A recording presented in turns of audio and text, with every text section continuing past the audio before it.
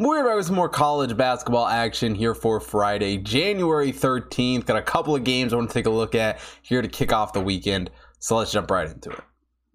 Now we start out in the MAC as Kent State takes on Ohio. Kent State comes into this game as the 95th overall team in the Hot Tip Bet Power Ranking. Ohio is the 143rd overall team, and it's a Kent State team that I have absolutely loved this season. Coming to this game following a great win over Toledo in their last game, and overall they've just been a very, very strong team. 13-3 on the season, a couple of close losses against Houston and Gonzaga. I mean, they were in both of those games up until the final minutes of it, and overall it's a team that's just been playing very, very well this season. As far as Ohio goes, they certainly haven't played bad this season, coming to this game following the win over Ball State, but that was their first MAC win of the season. 1-2 here in conference play, 9-7 overall, but it's an Ohio team that has shot the ball very well this season. A 51 effective field goal percentage for them on the year. They've also been great from the perimeter, hitting 37.3% from beyond the arc. Dwight Wilson leads the way for this Bobcats team with 13.9 points per game, and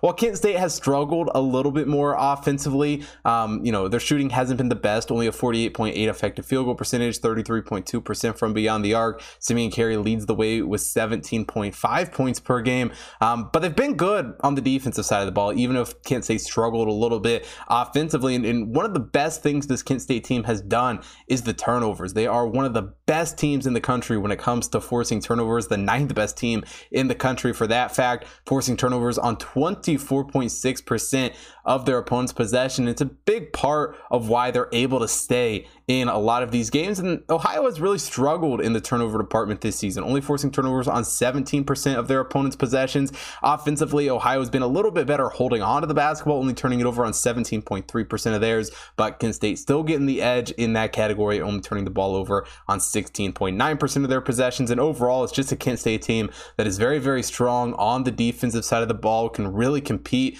with anyone in the country, and because of those turnovers, I think they're able to stay in this game and ultimately get a bit of a lead and kind of run away with it at the end. I'm taking Kent State -3.5 here against Ohio.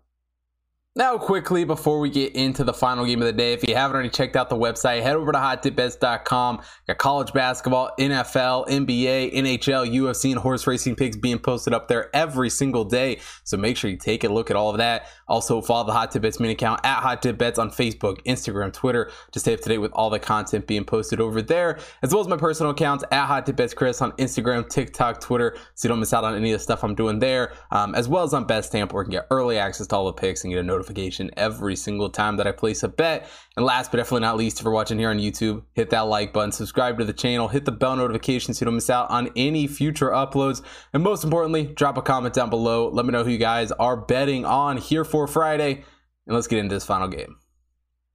Now we head to the Big East as Villanova takes on Butler. Villanova comes into this game as the 26th overall team in the Hot Tip Bet Power Ranking. Butler is the 116th overall team, and overall, both these teams have struggled a bit this season, haven't had the best starts to Big East play. Villanova really just has not looked like their former selves without Jay Wright, losing 4 of their last 5 games. But Butler struggled a bit too, coming off back-to-back losses, a loss to St. John's in their last game. But it's a Butler team that has been decent at home this season, and overall, they haven't been a bad shooting team, a slight notch above Villanova even this season, a 51.7 effective field goal percentage on the year and hitting 34.1% from beyond the arc. Villanova isn't far behind them though, hitting 51.5 effective field goal percentage and 33% from beyond the arc. Caleb Daniels has been a decent scorer for this Villanova team this season, dropping 15.9 points per game. But Butler really does a good job getting a lot of guys involved in this offense and really just spreading the ball around. Taylor and Harris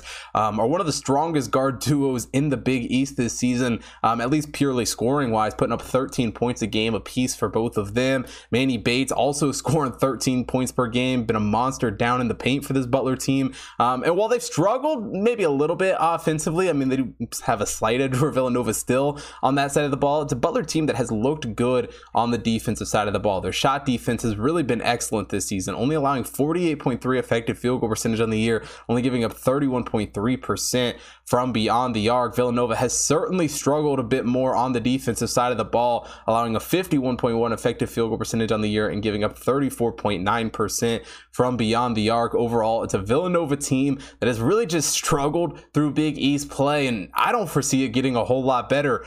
They really just have not been nearly as good this season. Butler, on the other hand, well, not the best team in the world. I really think in this game they bounce back at home after a couple of road losses, taking them at -110 here against Villanova.